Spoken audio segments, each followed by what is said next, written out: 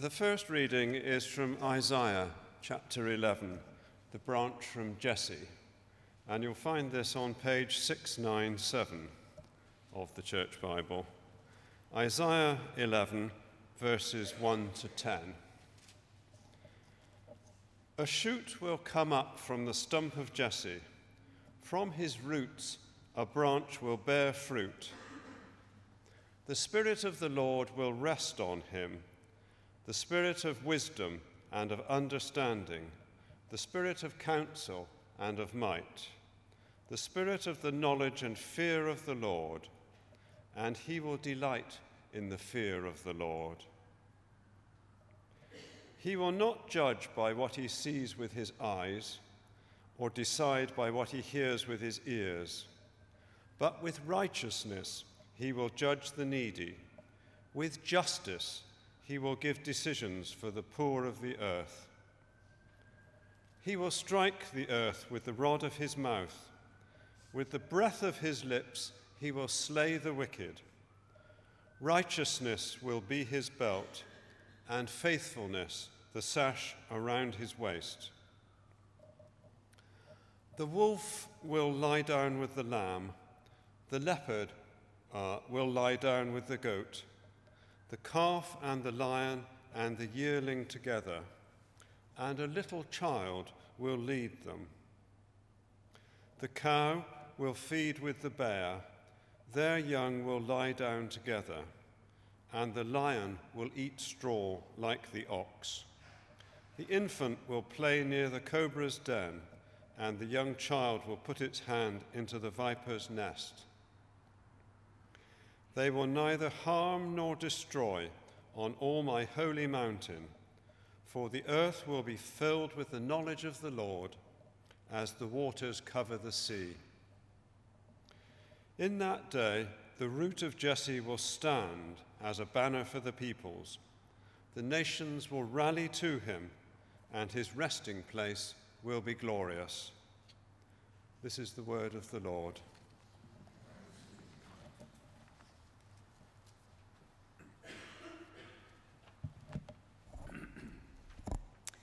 The second reading is in Matthew's Gospel, chapter 3, beginning at verse 1. And you can find that on page 967 in the Church Bibles.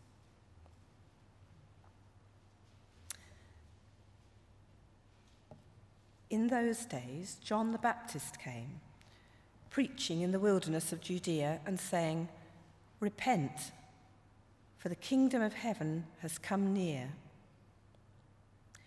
This is he who is spoken of through the prophet Isaiah, a voice of one calling in the wilderness, "Prepare the way of the Lord, make straight paths for him." John's clothes were made of camel's hair, and he had a leather belt around his waist. His food was locusts and wild honey.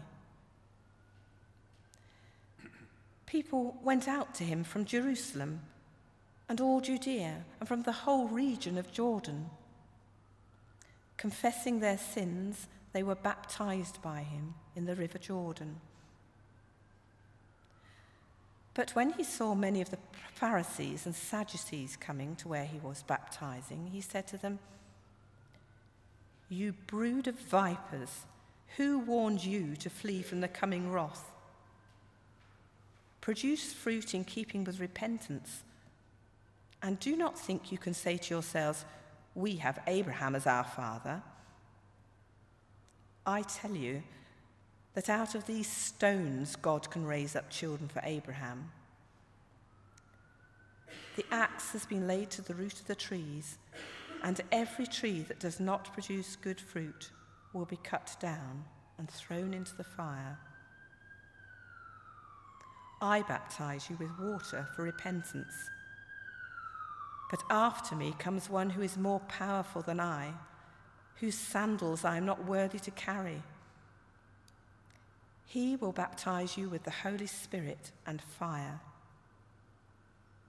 His winnowing fork is in his hand, and he will clear his threshing floor, gathering his wheat into the barn and burning up the chaff with unquenchable fire. This is the word of the Lord. Thanks be to God.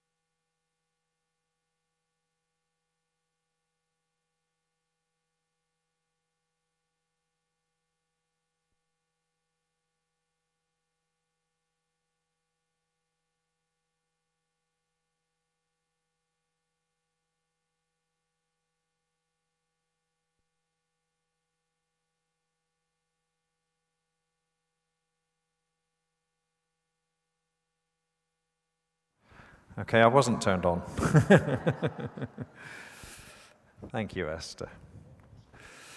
My role with CPAS involves me preaching about twice a month around the UK, and I sometimes say I could write a book on these, but clearly I'm not quite there yet, really. I've seen every sort of variety going. It's wonderful to be with you this morning, a real blessing, not least because I've got a 2-mile drive from where we live, as opposed to often what I do, which is about 100 miles or so. So it really is a joy to be here. I heard a wonderful story, it's probably about 10 years ago, in one of the newspapers, and it was talking about an elderly couple, actually, and they were going on holiday from the north of England to the south of England, to Cornwall. And they stopped at a service station on the M5, just north of Bristol. And it wasn't until he got to St. Austell that he realized he'd left his wife behind. It's a wonderful. You never heard whether or not the marriage survived this, and you always want to know these details. But it's easy to forget, isn't it, in this season, what the meaning of it, the heart meaning of it, is about. I love Christmas. I love all that sort of paraphernalia and the shops and the presents and the meals and the family and all the rest of it. But it's been said so many times before, it's very easy in all of that to forget that as Christians, this is a time when we watch and pray, as Esther was saying, expectantly, with hope. And I wonder if, say, a non-believing friend were to ask you, what is at the very heart of your faith? I mean, they'd look around and they'd say, well, yeah, the hymns and the liturgy and the symbolism and the services and all of that. But what, when you boil everything down, is it about for you? I wonder what you'd answer. Just about 37 years ago, I was just leaving university. I'd been at a Pentecostal church for a couple of years, and the pastor there had a profound impact on me. It was great teaching. They really took the Bible very seriously. And he grabbed my arm, literally, as I was going out the door for the final time. I've never seen him since. And he said this, and I've never forgotten it. It seemed such a simple thing, but he said, Charles, remember, it's all about Jesus. It's all about Jesus. And both our passages today, they're separated by about 800 years, but they have one supreme theme above all else. Both are prophetic and both point to Christ, to Jesus. They both envisage a very different future. And vision and the prophetic in the Bible are concerned with interpreting events to help us see things as God sees them in terms of the past, the present, and the future. And Isaiah directs our gaze towards a future time, to someone who's going to bring peace and righteousness and justice. And then, of course, we've got John the Baptist, and his entire existence was for the sole purpose of pointing to another. He was a man of huge faith and courage, I was moved, if I can just dare to say so, by what Margaret was saying. You know, we talk about faith often in a waffly sense, but actually faith is messy. Faith is scary. Faith means taking steps which require courage. And one of the things I've seen in my Christian life over many, many years now is that almost never is there fruit without some step of faith beforehand, without some sense of cost. And I hope that you see that as an encouragement. Almost always, that step of faith is a prelude to fruit that God wants to bring.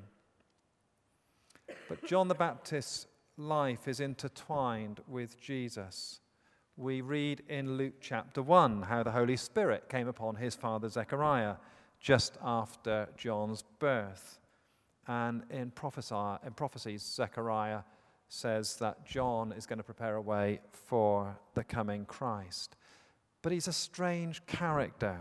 He's uncompromising.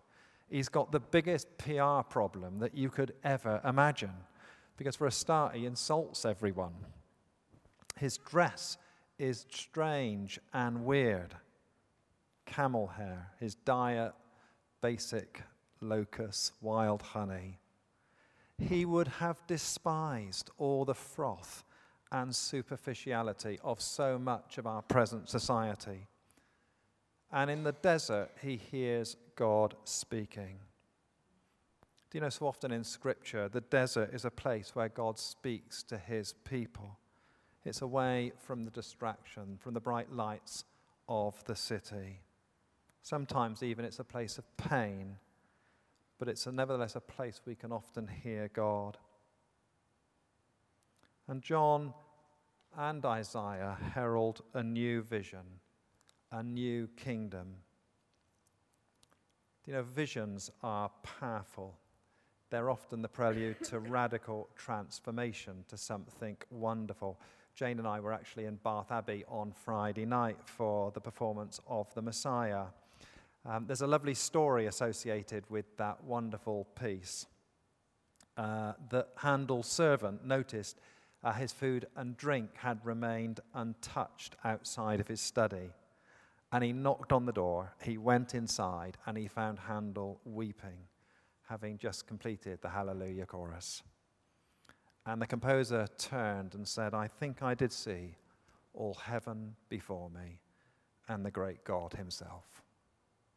Now, we don't know whether that story is apocryphal, but one reason I think there might well be an element of truth to it is that when you sit and listen to the Hallelujah chorus, and somewhere like the Abbey, King of Kings and Lord of Lords, King of Kings and Lord of Lords, hallelujah, hallelujah.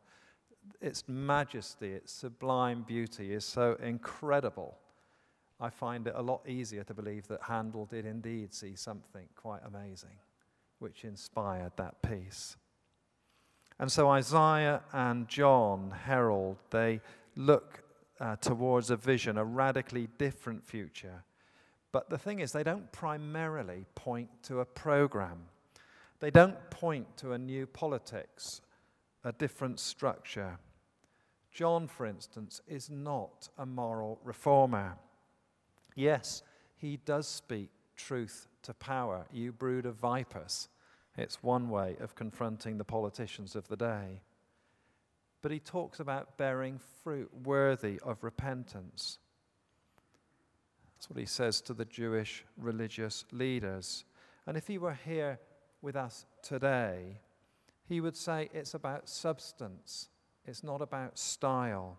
It's about inner change lived out in here. Demonstrably different lives, not outward cosmetic change. He'd be looking at me and he'd saying, "Charles, are you the same person Monday to Saturday that you are standing here in St. Swithin's? Or are there two people?" And he'd be saying the same to all of us, uncompromising. But beyond all of that, his primary message, and that is that he points to a person, to a coming king. "I baptize you with water, but one more powerful than I will come, the thongs of whose sandals I am not worthy to untie.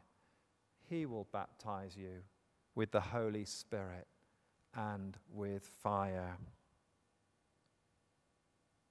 And this is how Isaiah puts it. A shoot shall come out from the stock of Jesse, and a branch shall grow out of his roots. The Spirit of the Lord shall rest on him, the Spirit of wisdom and understanding, the Spirit of counsel and might, the Spirit of knowledge and the fear of the Lord.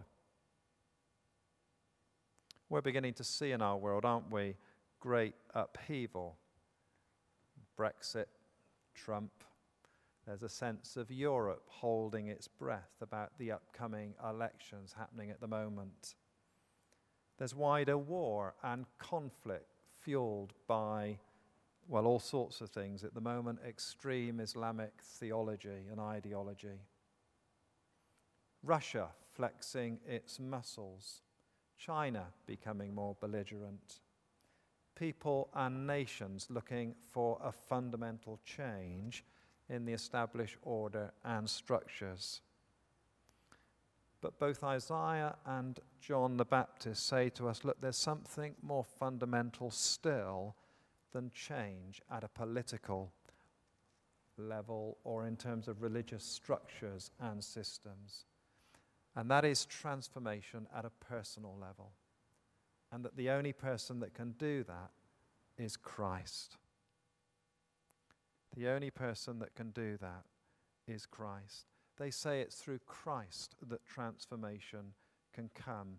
And he embodies truth and grace, justice and judgment. Those very words, judgment and justice, somehow in today's society, they jar, don't they? They feel slightly discordant with Advent.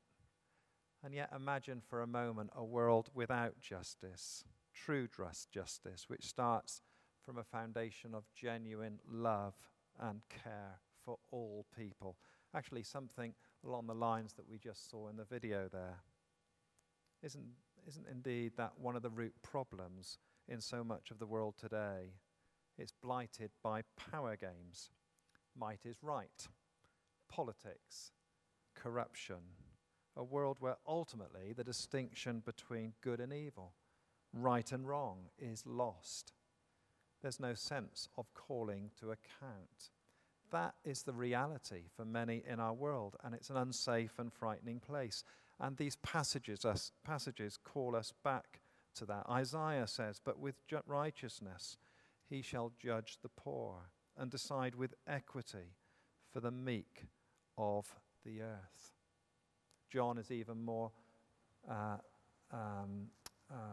specific on this. Even now the axe is lying at the root of the trees. Every tree, therefore, that does not bear good fruit is cut down and thrown into the fire. Esther mentioned earlier Tom Wright and his book, and I would just endorse what she said. If you've never read him, do so. Former Bishop of Durham, he's a leading theologian in the world, and he writes this: all future judgment is highlighted basically as good news, not bad. It's good news because the one to whom God's justice will finally sweep the world is not a hard-hearted, arrogant or vengeful tyrant, but the man of sorrows who is acquainted with grief. And all of this, say Isaiah and John, all of this will be made perfect, will be held in wonderful tension in Christ. But that also he will bring supremely a kingdom of grace. And Isaiah really hints at this when he speaks of an end to suffering, a time of peace and grace. The wolf shall live with the lamb, the leopard shall lie down with the kid, the calf and the lion and the fatling together, and a little child shall lead them.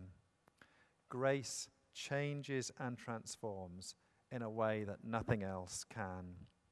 All of this embodied within Christ. Well, what can we take away from these passages? I think they invite us, don't they, to ask the question of ourselves as we look forward expectantly in prayer and hope. what are the foundations we have of those expectations? Many years ago, a few years ago, I was at Durham Cathedral for the graduation of my son, and it was Bill Bryson, who was the Chancellor at the time, who was actually presenting the degrees. And when we were there, it was packed, and he said, well, the day before, it's been going on all week, he said the day before it was also absolutely packed. And he said, you've got to be careful about the expectations you have. He said, I was here at the front, and he said students were coming up one by one, and as they came up, I shook their hand and gave them their certificate, and they sat down. He said, yesterday a chap came up, and he said, I noticed he had 2 books in his hand.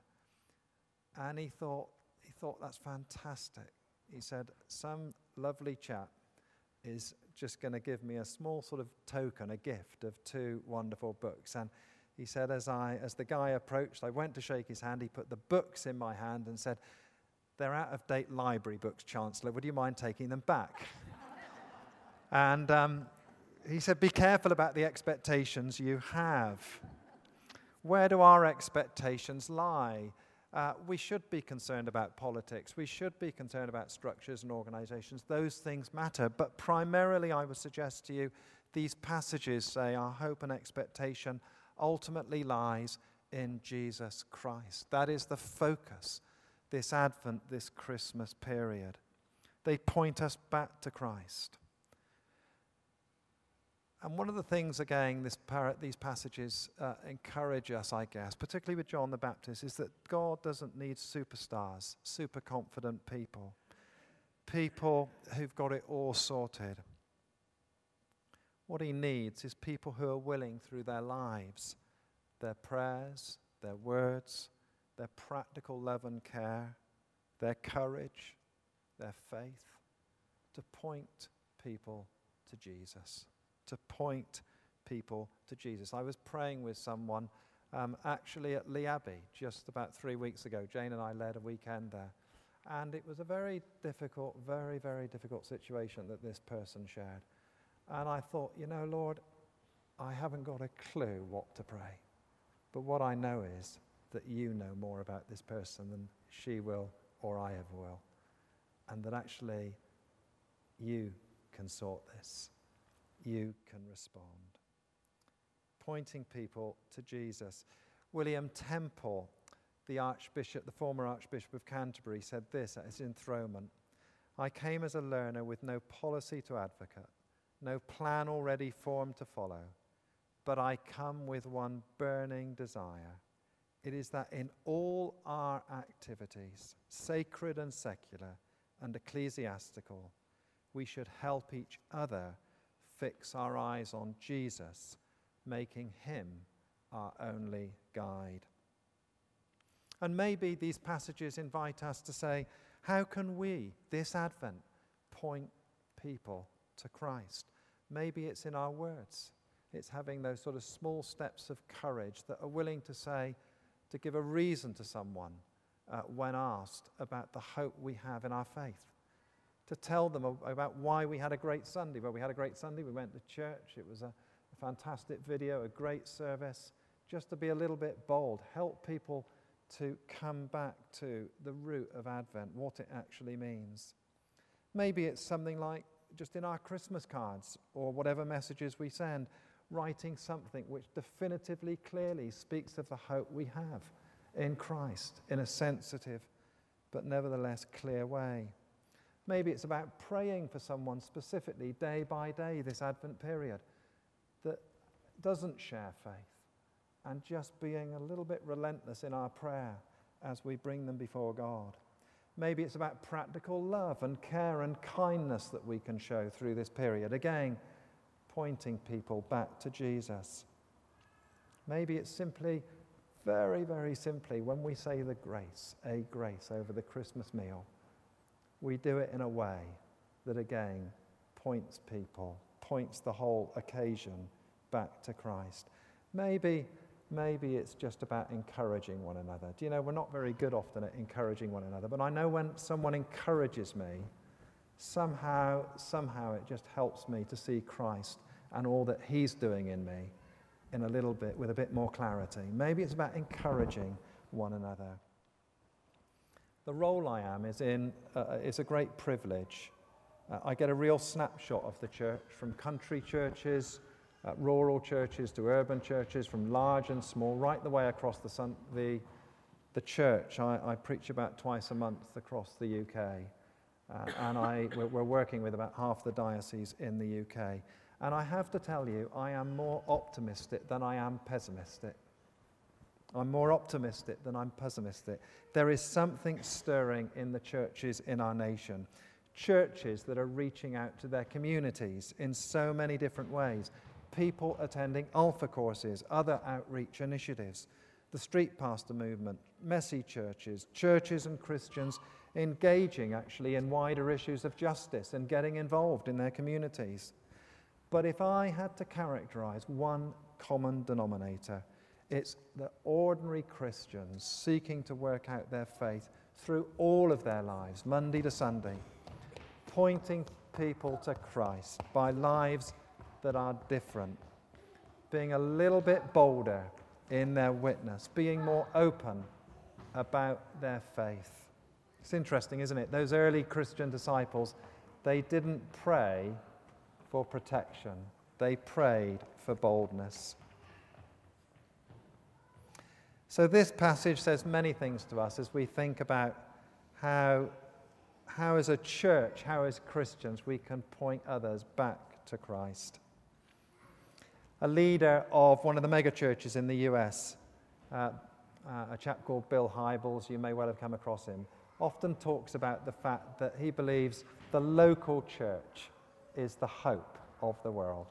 The local church is the hope of the world. And my prayer is for you, that you as a church, but that you as individuals, this Advent period, would just reflect in all of this something of the hope of Christ, to point our society, our community, to point our friends, our neighbours, those whom we work with, to point them again back to the hope that we have in Jesus Christ. Amen.